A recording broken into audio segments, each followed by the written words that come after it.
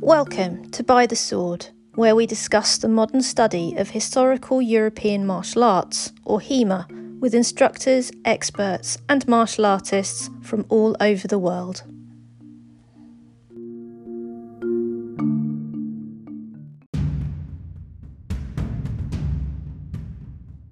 This podcast episode is a panel discussion before a live audience at By the Sword 2022, a historical fencing convention for women and gender minorities.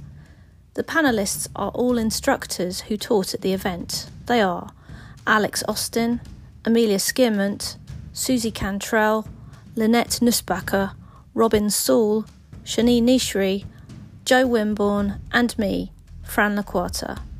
The recording took place 9 April 2022. Recording, so behave yourselves. So, By the Sword 2022. We've had woohoo! We're finally here, and we, as a sort of surprise for you attendees, we thought we'd do a little panel discussion, so you can ask us stuff, and there's all of us here, 8 of us, and we can answer any of your questions you might have about swords. So we've got Joe Wimborne. Woo! From Adel Fencing Academy, and we've got Robin from LHFC. Robin, forgot your surname. Robin Saul. Shani Nishri from Stratford Swords. Hello. This is when my mind goes blank and I forget everybody's name. Alex Austin, also from London Historical Fencing Club. Amelia Skiermont from the School of the Sword.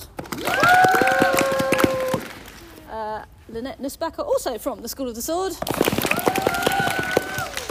And Susie Cantrell from Dublin HEMA, all the way from Dublin. So, has anyone got anything that they want to ask? Who's this person? Oh, me, yeah. I run the show. My name's Fran Laquata, also from the School of the Sword. We love you too. Has anyone got a question for our guests?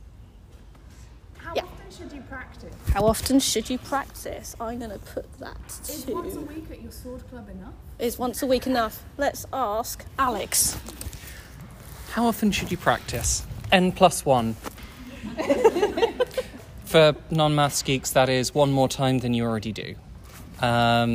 Honestly, don't push your body beyond what it can do, because it'll just be counterproductive. If you injure yourself, make sure that you rest properly and don't go sneakily to sword class like I did when I went with a concussion, which was a really bad idea. So, don't be me, folks. Make sure you rest properly. Make sure you practice in a way that is not going to injure you long term. Like with weightlifting, you can do weightlifting every day, every week, all too much, and you won't get anywhere. So make sure you plan your proper rest breaks in. I want to ask Lynette about this, because we've had the pandemic, we've had all that sort of time off, and Lynette was one of the people who kind of pushed me for how do we get our skills back, because you were talking about skill fade. I want to know your thoughts on that topic. Yeah, I think that there are a lot of components to being a better fencer. One component is skills training and skills development. And that was why we had to get out there in the mud, outdoors, in November and December, during the pandemic, being safe from passing disease to each other, because we had to maintain skills. But speaking to the point about how much fencing practice should you do, in order to be a good fencer, you've got to have good nutrition, you've got to have good skills, you've got to have good cardiovascular, you've got to have good muscle development. And interestingly, when I wanted to improve my fencing, I did not add fencing practice, I added CrossFit. And I did that too. Yeah, which is a very Dublin thing to do, isn't it? No. And did you go keto as well? No. All right. So it is important, but to do the skills work and skills practice, and it's important to do it regularly and to keep doing it. But in addition to, say, a weekly fencing practice, you've got to do the other fitness as well, and you've got to time it all so that you're not knackering the same muscle groups every day, so that you are developing the muscles, the cardiovascular, and your fencing eye as well. And I'll add one other point, which is that there are other combat sports that use other muscle groups that develop coordination in different ways. So if you're going to add, don't neglect other combat sports that are going to add to your skills as a fencer. Such as, well, here we run outside of my area of expertise, but if I were going to suggest two, I would suggest looking at wushu because of the direct blade applicability. And I'd look at kun tao because, again, there's kun tao with bare hands, but kun tao at a certain level starts to bring in interesting weapons as well. So that would be my answer. Susie, any thoughts on nutrition and mobility when it comes to, Okay, fencing. So when Fran asked me to be on the panel, I was like, don't ask me about swords, but you're asking me about stuff that's very much within my skill set. So, as we say in CrossFit, don't have your ego or you beware of your ego writing checks that your body can't cash. So you're like, again, we're getting into the how often should you train. So you're thinking, you can train every day, but you can't say lift super heavy weights and do loads of fencing every day. You've got to, either spend a day doing skills than, lifting maybe. But on the subject of nutrition, so providing your body with the right nutrients is really, really, really important, okay? I'm not saying don't eat sweets because, I hear the rustling sweet wrappers. No, everybody sweets. No, come on. Okay, I know people are only human and we are just through a global pandemic. So, come on, you've got to be realistic. But you've also got to make sure that you're providing your body with the right stuff. So, if you're looking to develop muscle, doing the training necessary for that is only going to take you so far if you're not eating the right stuff. So if you're looking to gain muscle, I would say eat more protein. I'm not ever going to tell anybody to cut carbs. I tried the ketogenic diet and I lasted 2 weeks and it was the longest 2 weeks of my life. It's also not good for everybody. I have a friend who does it and he loves it and he thinks it's brilliant. I thought it was actual hell and I lost muscle mass. Is it developed for kids with epilepsy or something? It is actually very effective for treating certain forms of epilepsy and obviously getting diabetes under control as well. If you have type 2 diabetes, it can be really good for that. And certain types of epilepsy. I don't know a huge amount about that. But if you're looking to gain muscle, increasing your protein intake, and then, because you're providing your body with the building blocks, and then sleep is really important as well. Giving your body time to recover, the recovery time, when you power down, recharge it. It's okay, so you have your phone, right? You're using your phone all the time, your phone runs out of battery. What do? You plug it in. We are no different. Your battery is going to run out if you keep going and don't stop. So you need to plug in, recharge, sleep. Sleep is really important. Okay, if you don't, your body starts producing stress hormones, which, isn't good. You're not giving your system a chance to recover. You're kind of end up smashing your system over and over and over again. Each time you train, you're forming tiny, tiny little tears in the muscles. So it's not dangerous, but your muscle needs to rebuild. So when you go to sleep, your muscle will rebuild itself stronger, and that's how muscle development happens. But I've gone on for ages. I'm really sorry. Sorry, get down. Are you 8 minutes in? I talked You too could long. add something there, Alex? Yeah, it was mostly just about ketogenic diet. It can put stress on the liver and the kidneys, and you should absolutely check with your doctor first if it's something you wish to try. I generally don't like recommending it to people, I have a partly friend- because my partner lives with a chronic condition. Yeah, I have a friend who does it, and they find it absolutely amazing. I hated it, but you know, we're all different, so. Any more questions? Yes. What is a good way to get into reading the original sources? Good way to get into the original sources. I'm going to put that one to Shani. Hello.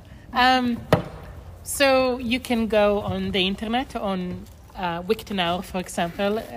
There are a lot of the sources over there, varying quality of translation, but that's a really good place to start. And then, of course, just get HEMA books.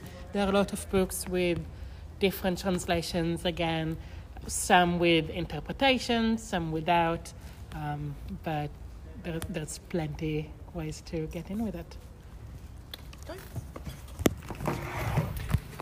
So something that we always tell our students is that interpreting the book is almost a completely different skill to fencing.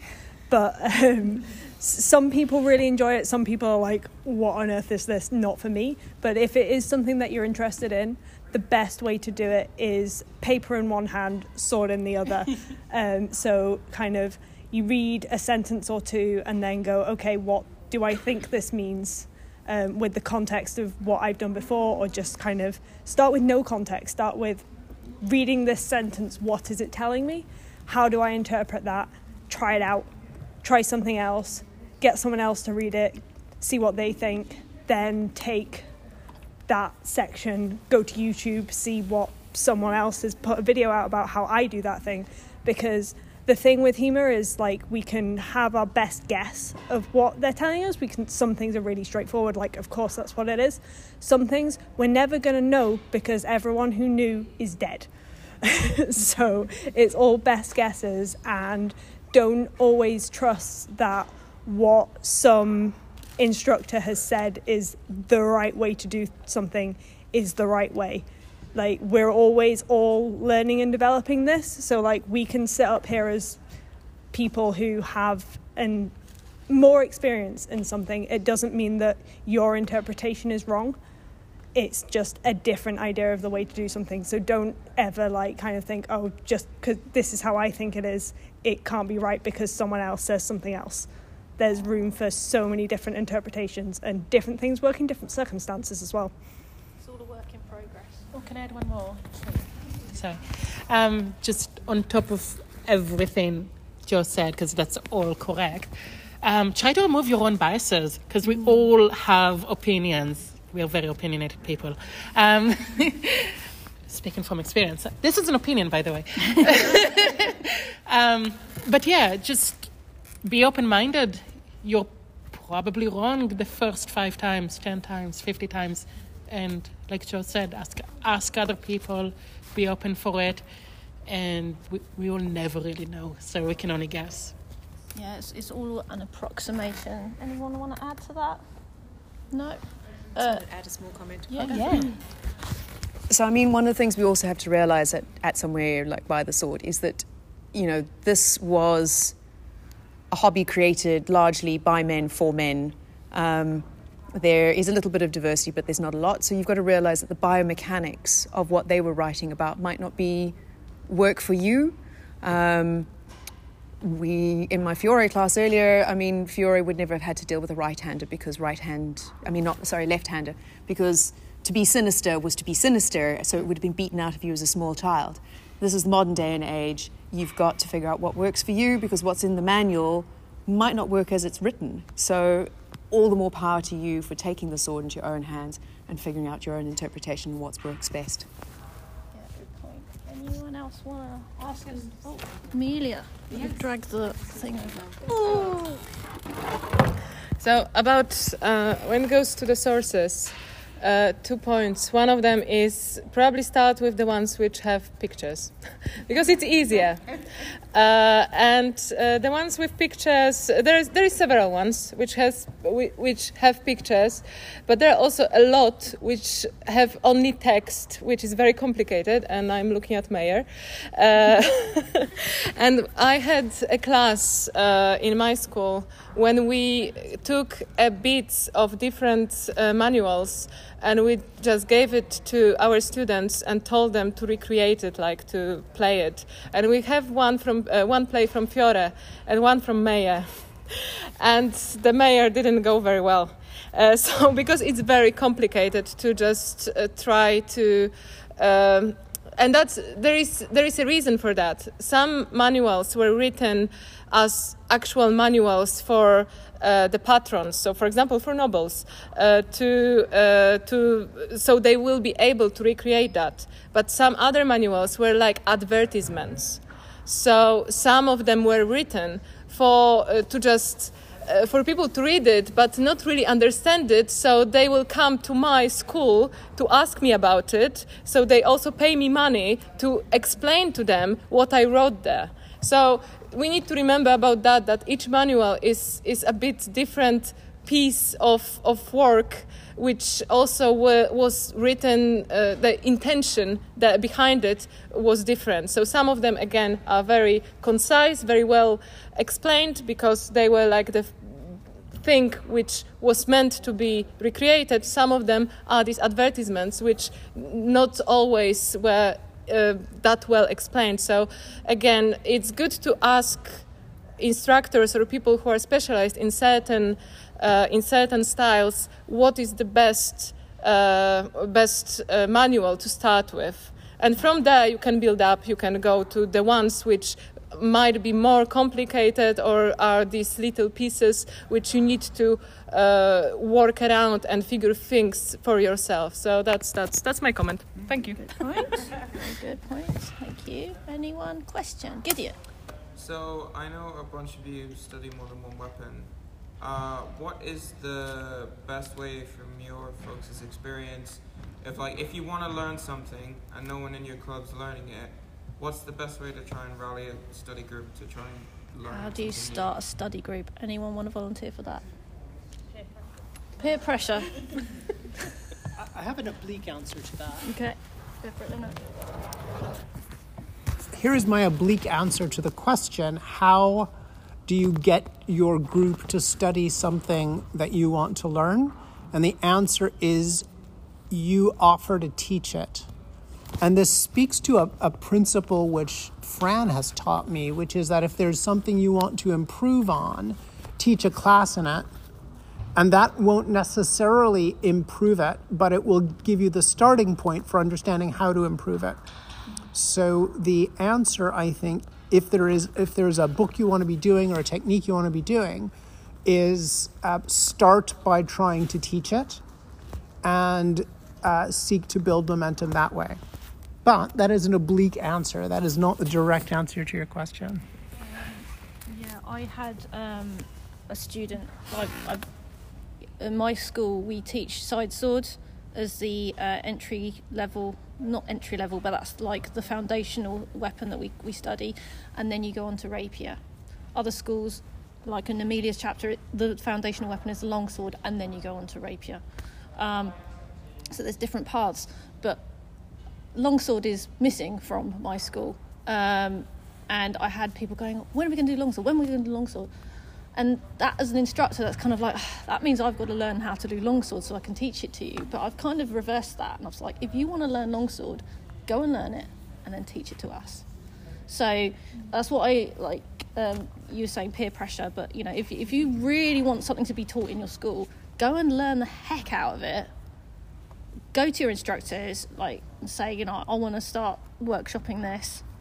See if they'll give you a chance to run it, because hell knows we all need more instructors in HEMA. Especially femme presenting people is what is really missing from the historical European martial arts community. Hence why we came up with this event.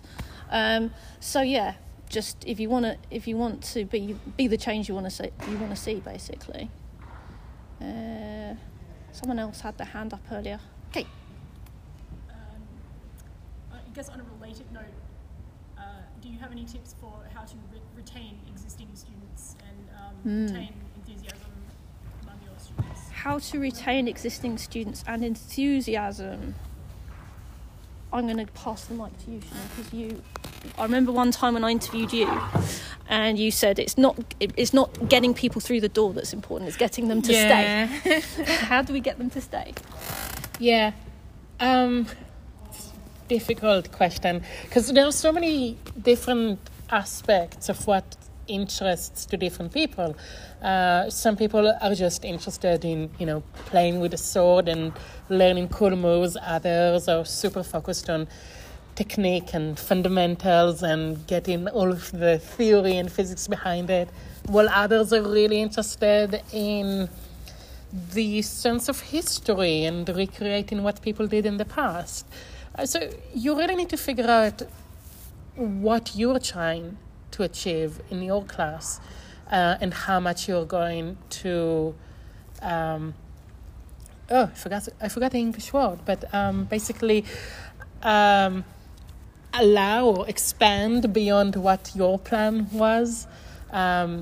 So if people have more interest in the history, how much are you going to be able to satisfy that when your interest is in sparring and just doing technique? So if you're trying to use it for recreation and learning new things, and someone comes in and they really want to just spar all the time, how much are you willing to incorporate that in your classes?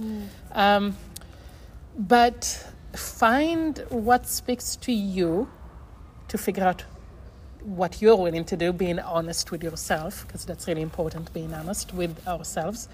And then what speaks to your people, and keep them enthusiastic about it.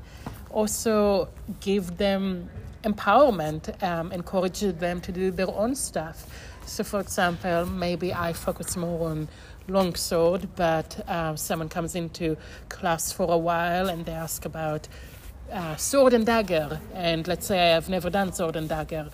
Maybe I can offer them study the subject and run a class on it, and suddenly you get them more involved. They have ownership of a part of the class, and they help you out, because now not all the work is on you. So that's great, because having just one instructor in a class is going to be exhausting and potentially burn you out.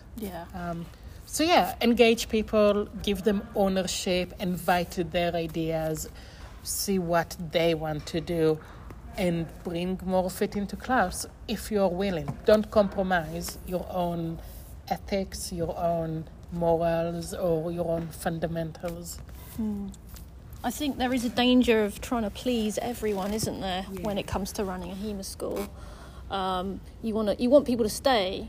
And when I interviewed Kerry last Sunday, she lit a light bulb in my head when she said, because we were talking about learning styles, and she said, but also people have got different goals. Everyone's got a different goal. I was like, why am I in this? Is it because I want to win a gold medal? Is it because I really want to learn about this sword? Is it because I just love the hell out of swords and I find sword fighting fun? Is it as simple as that? Or as complicated as that? What is it that motivates someone is what you've got to find out about all your individual students. That doesn't necessarily mean that you have to go around people-pleasing and changing your school and trying to fit in to everyone's desires, but you should be able to find something that will, have some kind of commonality between all those interests. So you can accommodate, the people who want to study a particular thing, the people who want to spar a lot, the people who want to really dig into the sources. Anyone else got anything they want to add? And that's really what I mean by being honest to yourself about what you're willing to do. Yeah, absolutely. Jo? Don't compromise. I think what everyone else has said is really important, kind of figuring out why people are there in the first place. Something else which is also really important for kind of keeping people coming back is community building, because some people, just the playing with swords thing will keep them coming back every week, but there's some people who the swords are kind of secondary to the coming and being with people whose company they enjoy. They enjoyed the learning, the working together with people, and if you can like build a community in your club with whatever your ethos is it like we're gonna go to every single tournament and like win a load of medals, or we're gonna go really in depth with this source, whatever it is that you collectively end up working on, if you're doing it together, that's what keeps people coming back. What we found, we're running about halfway through running a beginner's course at the moment, and we've usually kind of kept the beginner's course separate from everyone else, but we found people's interest was waning a little bit. Maybe there were some people who weren't sure they were going to stay, so we kind of integrated them in more with the rest of our students, and I think we're probably going to keep more people from that course because of it, because they've been brought into a group of people who share their interests and are willing to help them develop to achieve the goals that they want. So don't underestimate the importance of it not just being people show up, do drills and leave. You're a group of people doing something together, and that togetherness is really important as well. Yeah, I think in my school we kind of missed, like we used to go to the pub after every session, and I think for some people that is the best part about was it an LHFC known as the drinking club with a sword problem? So yeah, do not underestimate the social aspects, like Joe said, and friendship is just simply shared experiences. That's all it is. It's just sharing, going through the same thing together. Being in the trenches together, which is why you tend to find that when people start a HEMA class around the same time, they tend to form a very strong bond. Anyone want to add to that? Retention, attrition? It also builds trust if you're friends with someone.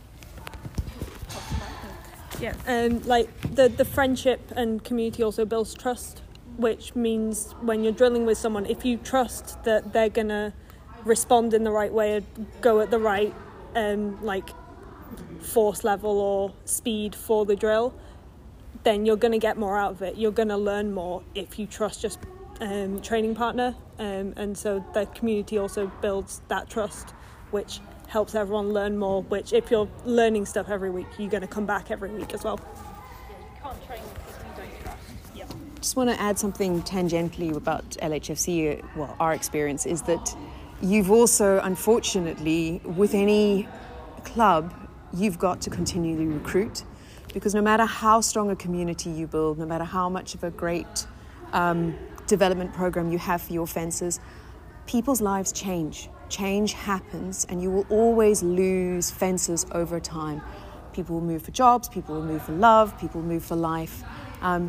People have children, things happen. And if you are not actively recruiting for your fencing club is dying. You've got to keep getting students in, you've got to keep turning that wheel, unfortunately, because, bringing new people into this is just how, unfortunately, sports clubs have to operate. And more ideas. Yeah. Fresh pairs of eyes. Any more questions? Yes. Silly question? What's the what? Engagement sword. Yeah. What's the best?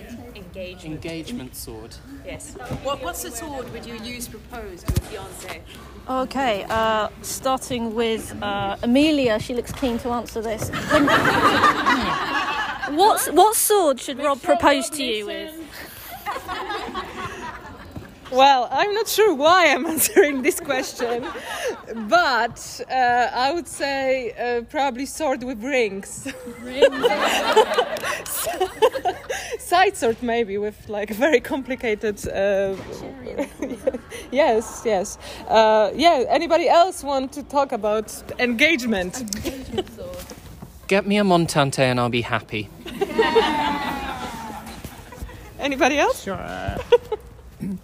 I think that there is an overlap between jewelry and really nice rapiers.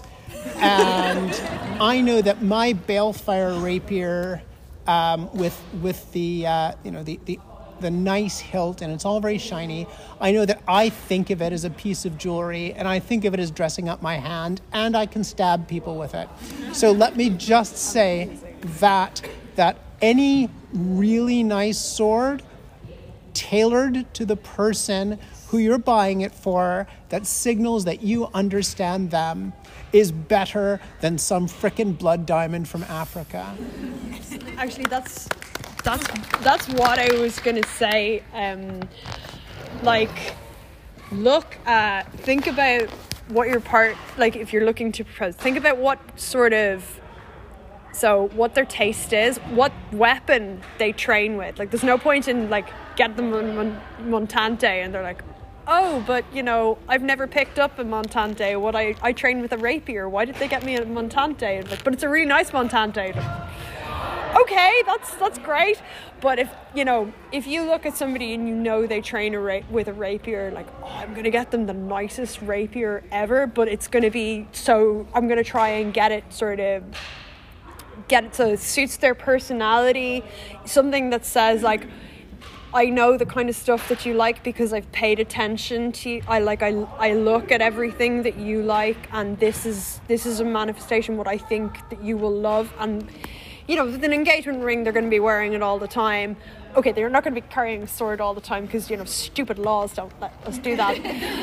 But something like where they'd be at an event or at practice, and they pick up the sword and like, this is my special sword that shows how much my partner loves me, and they run into spar. Like if you're getting them a sparring sword, like they're really happy to be using it. Something like that. Whatever, doesn't matter what type of sword it is. If it's the type of sword that they will absolutely love, and seeing their them rush in, going, oh my god, I'm gonna like stab you in the face with my engagement sword. On that note, for Valentine's Day, my partner got me a spadroon. So it's not an engagement spadroon, it's just a Valentine's present, but he knew that I wanted to learn sabre, and I was really struggling with the weight of the sabre, even though I do like loads of other stuff. It's just because it uses a different set of muscles, and I wasn't sure. So he, like you say, he knew what I was into, he knew what I wanted, so he got me a spadroon, which I was very happy with. Much better than a piece of fancy jewellery from exploitation and all the rest of it. Any more questions?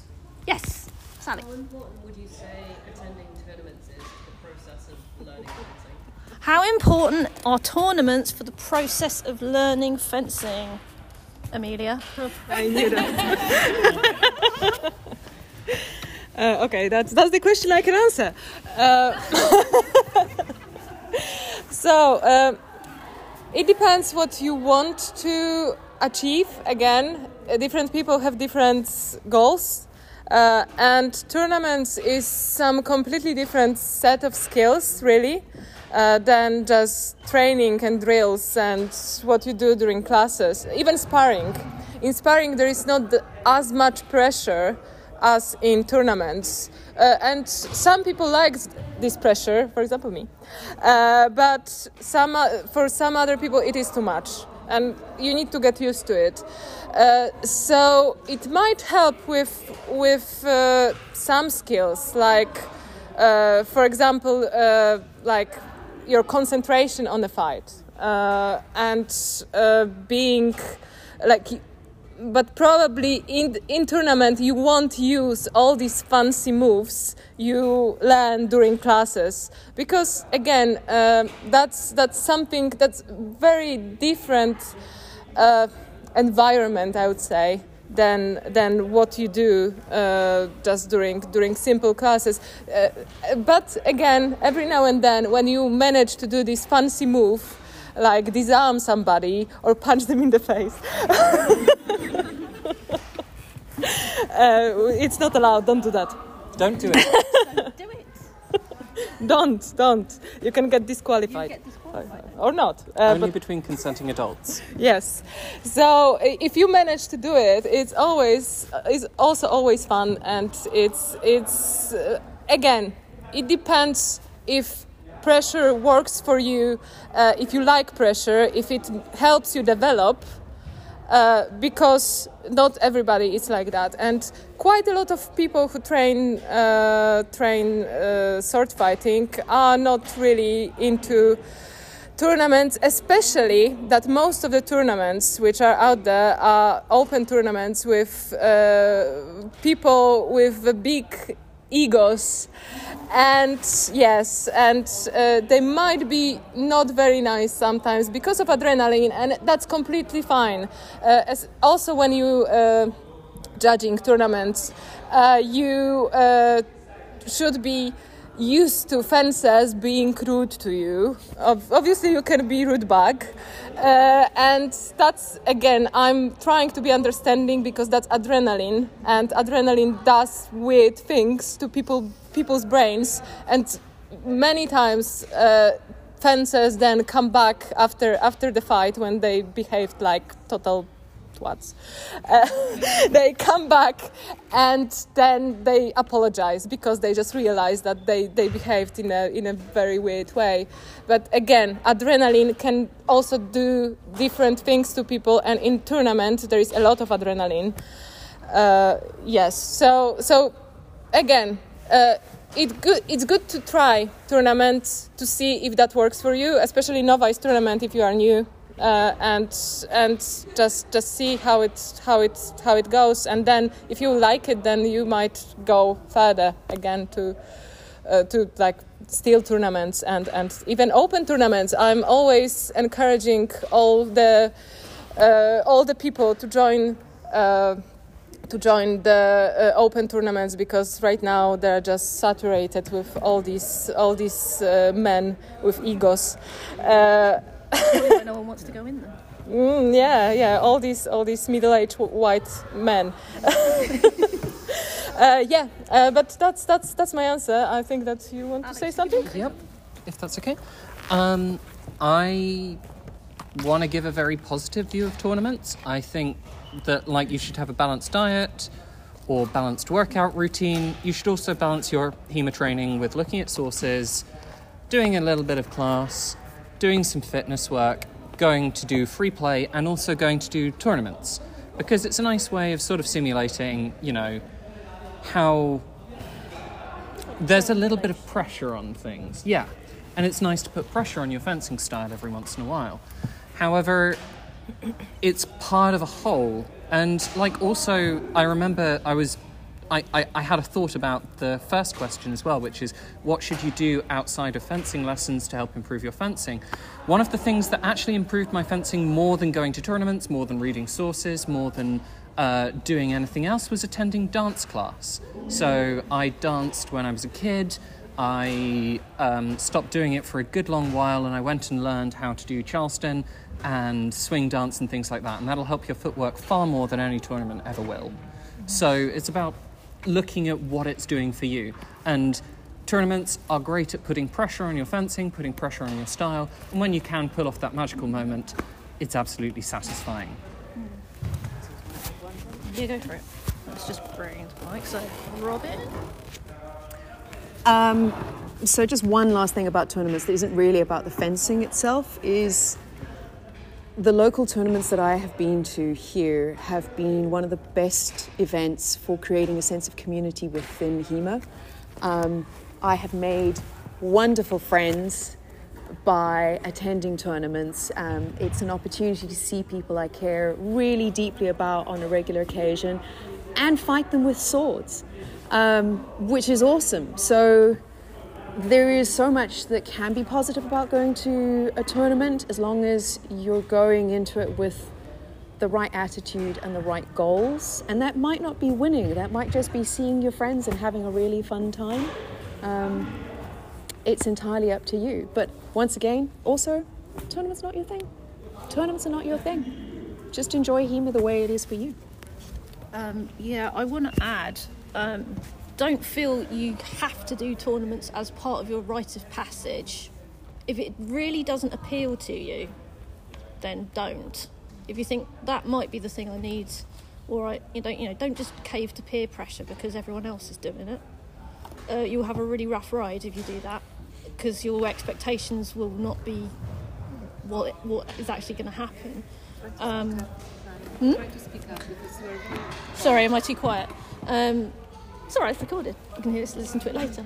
But yeah, don't think that just because everyone else is doing it, I have to do it. But at the same time, don't dismiss it completely as a waste of time, because it is the closest you're going to get to a real fight. Even when you're doing free play, there's still an element of collaboration. So you're working together. Points don't matter. There's nothing in it. There's no skin in the game, unless you've got an enormous ego and all the rest of it. Yes. So I have a question about like the ego and tournaments. So Yeah. in some sports you have weight banding for competitors. Yeah. So like people that are heavier or taller or like more muscle mass Yeah. will be like fighting together in their Weight categories, yeah. Yeah. Why isn't there that in HEMA? I would certainly feel a lot easier signing up to compete in open tournaments. I've taken if part, I knew I was, like not against enormous hulking 6 foot that dudes. are, like, gonna just give me concussion. Yeah. In Scotland. You know, I it's did. not pleasant. Is that what happened in Scotland? Happened to someone in the group. Okay. I took part in an event in 2014 where they did have weight categories. They were very broad brackets, but so it was me and several very skinny tall guys doing dagger. The dagger tournament was had weight categories. It was only that and the wrestling, and everything else was just open, I think. And it was fun, and I ended up on the podium with these two very tall, skinny guys, and it does give you, like you say, a shot at it. It's more, it levels the playing field. Why that doesn't happen is because as organisers, it's more work. But I think when people do make the effort to have weight categories, it really does open things up for people.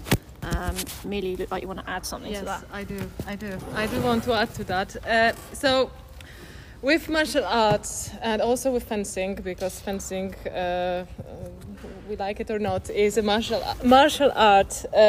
We should be able to fight any size of the opponent, really, because that's why these things were developed, like these systems, to be able to fight people who are heavier, who are taller, who are stronger than you as well, especially with swords. Swords gives you this tool with which you can fight bigger, stronger opponents. And also on the battlefield, you weren't just choosing, this guy is the same weight as me, so I will fight with him. So all these systems were developed to be able to fight different kinds of people, and obviously tournaments are not battlefields. Well, it can feel like it. It can feel like it sometimes, but it's also a test of your skills. At least I would see it that way. So I will just finish and I will give it to you. It's a test of your skill, and if you would be fighting in some ways, like with wrestling, probably with dagger, maybe because there is some like element of wrestling in that, because that's very close play. These weight categories make sense. I don't see that in sword fighting itself. But that's from me. I think that Shani was next. Sorry. Yeah, just to add, and on a previous question that was about the sources, one of the sources explicitly says we know this is an art because it's not the stronger one who always wins. It's the person who has a better technique. And sure, if a person is much stronger, taller, sometimes more than stronger, have a long reach, they may have some physical advantages, but hopefully we can train to, counter these advantages with our skill, with our technique, with our art, and have some fun doing that. Like if we are always battling at an even field, we're not getting necessarily the right challenge we need. Sometimes we need unevenness to improve ourselves, to learn, okay, how do I fight tall people? How do I fight big, strong people? What do I do? Like I had an experience when I started out where someone was so much taller than me, and all he did was drop his sword on my head. Maybe I need to defend that somehow. And what do I do next? So, yeah, maybe there is some leveling of the playing field. I mean, I can't say there isn't, but there is also a question of what do we want to achieve. And maybe a tournament setting isn't the setting to get it. Maybe it's more in class, in free play. But that, again, comes back to the question of should you go to tournament or not? And there's also, unfortunately, a practical consideration to this. So weight categories in wrestling and things like that, and weightlifting and all of that, they're designed for athletes, people who are in peak physical format, people who are used to cutting for weight classes. If you're doing it in what is functionally an amateur sport, there is a level of size discrimination that will happen if you're going based on weight classes, and that can be extremely unfair to certain people, which, you know, is something we're obviously trying to counter. And weight isn't strength, weight isn't muscle. So I can be 60 kilograms of fat or 60 kilograms of lean mass, and it's going to be very different.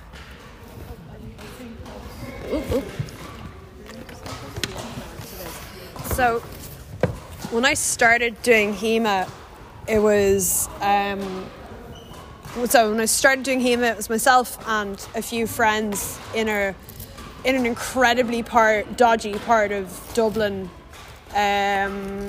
training. Like, when I say dodgy part of Dublin, we did end up in a situation, because we were also a reenactment group, where police cars used to pull up, drive around the car park where we were sparring, sometimes pull out and just ask us a couple of questions, and then they'd drive off and it would be fine.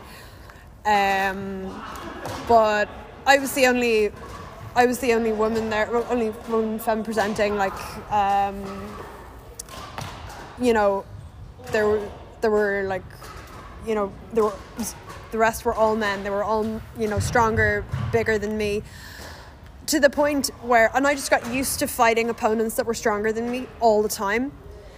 And it got to the point where we started going to international events, and I started meeting other women and femme presenting people who did HEMA, who were, you know, maybe the same strength level as me, maybe I was stronger than them, and I didn't know what to do, because I was kind of like, wait, I'm not sure this person's the same height as me. I'm not necessarily trying to close the distance, get under their feet, make it more difficult for them by closing in. And it forced, I suppose, in my case, I was forced to rethink how I fought and how I adjusted the movements to suit my height and stuff, because I was, you know, fighting Fran, who I'm actually, like, I was like, what do I do when I'm taller than the person I'm fighting? Because that had never happened to me before.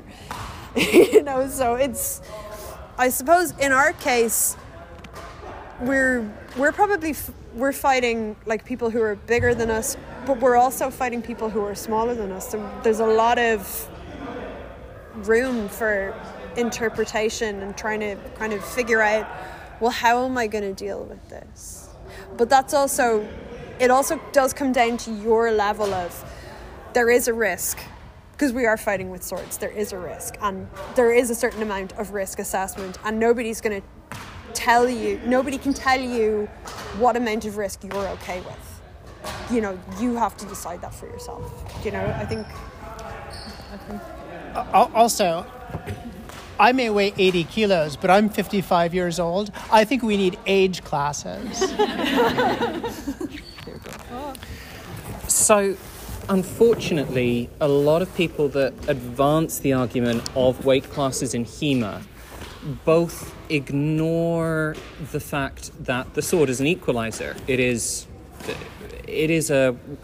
It is a weapon of skill, and I'll say that from when I started doing HEMA, I think 5-6 years ago. I am 186 and I weigh more than I would care to admit, and a lot of that is muscle mass. And yet, Fran, how many times did you take me apart at Waterloo Sparring Group with your sword and buckler, and you weigh probably less than 50 kilos soaking wet? Oh, no. Small death from below. Mm-hmm. And how much of the inside of my leg was black and blue? Well, you shouldn't leave it there. And Amelia, how many times did you steal my sword in the First Wessex? I don't know. I still have all your swords. So, to a certain extent, weight class or muscle mass or speed is not a relevant part of it, because none of us are in that peak physical condition. Except Fran and Amelia. And we're not all like Fran and Amelia. I know. And then also, on the other side of it, you need to train people out of the habit of swinging for the houses, because that's how you get concussions, is people that fence in a way that is uncontrolled. And that is where we start having issues. And that's a huge part of safety in HEMA fencing. So unfortunately, as part of this, a rather unfortunate section of the community has advanced weight classes rather than gender division as a form of transphobia, which is not, and I would strongly argue, being stronger, being taller, being bigger in no way gives you an advantage to a certain extent. When you start getting skill catch-up, skill equalization, yes, you can start making arguments about that, and technique plays a far greater part of it than the body mechanics and having, I've got long limbs, I've got more reach, etc. If we ever do tournaments where we wrestle to the ground, I'm fucked, because my centre of gravity is somewhere up here with my tits. So, anybody that's like half a head shorter than me is going to put me on my arse. Again, your mileage may vary. We're all fulcrums to you. Were you going to say something, Joe? So, everyone's made some really good points about, weight not being the best way to do it. But going back to ego in tournaments, I'm a really small person. And I know that, yes, I can be more skilled than someone. I might be faster than someone. I might have some things, but I have made the choice not to enter open tournaments because I've weighed the risk to myself and gone, concussion risk is probably too big for me. I love entering the women's tournaments. I'm using women in inverted commas because I'm non-binary. But I enjoy testing my skills in a pressured environment, but I make the call for myself of this is what I want to do, this is what I'm prepared to risk. But also as a tournament organiser, as a fencing judge, it's on us to make the open safer. It's on us to call out people who are swinging for the fences, who are hitting too hard, who are using the fact that they're 6 foot tall and built like a brick shit house to squish people into the ground when they don't need to. At the end of the day, it's a tournament, it's not a fight to the death. It's supposed to be fun. Yeah, it's supposed to be fun, and you have to make your own calls on what you find fun and where your line in the sand is. But also, as a community, I think we've got work to do in changing attitudes, bringing egos down, and that comes from everyone. It comes from within our clubs when we're doing free play. How do we approach it? What do we let people get away with? And then you go into a tournament where the adrenaline levels are so much higher when there's stuff on the line, when you want that medal. People are always going to go a bit harder. There's always going to be people who just something has gone and the control isn't quite there, but we need to call those people out as soon as possible and rein it back in. And that's on all of us to make it fun and keep it fun for everyone. Yeah, I just want to... So, Jo's made some wonderful points and she is dead right. And she deserves a round of applause. Apologies. I also want to just quote Kaya Sadowski, who said that it is a truth that sharp swords are a force equalizer. Unfortunately, we fence with blunt swords, and blunt swords become force multipliers. So you have an individual responsibility to look after the person that you're fighting with, because if you want to fence them again, be nice. Yeah. Be nice. So much this. And I think that is a perfect place to wrap up. Be nice, because we're about to go and do free play now. So thank you, everyone. I'll thank you to my panel. And thank you for your wonderful questions. Thank you, everyone.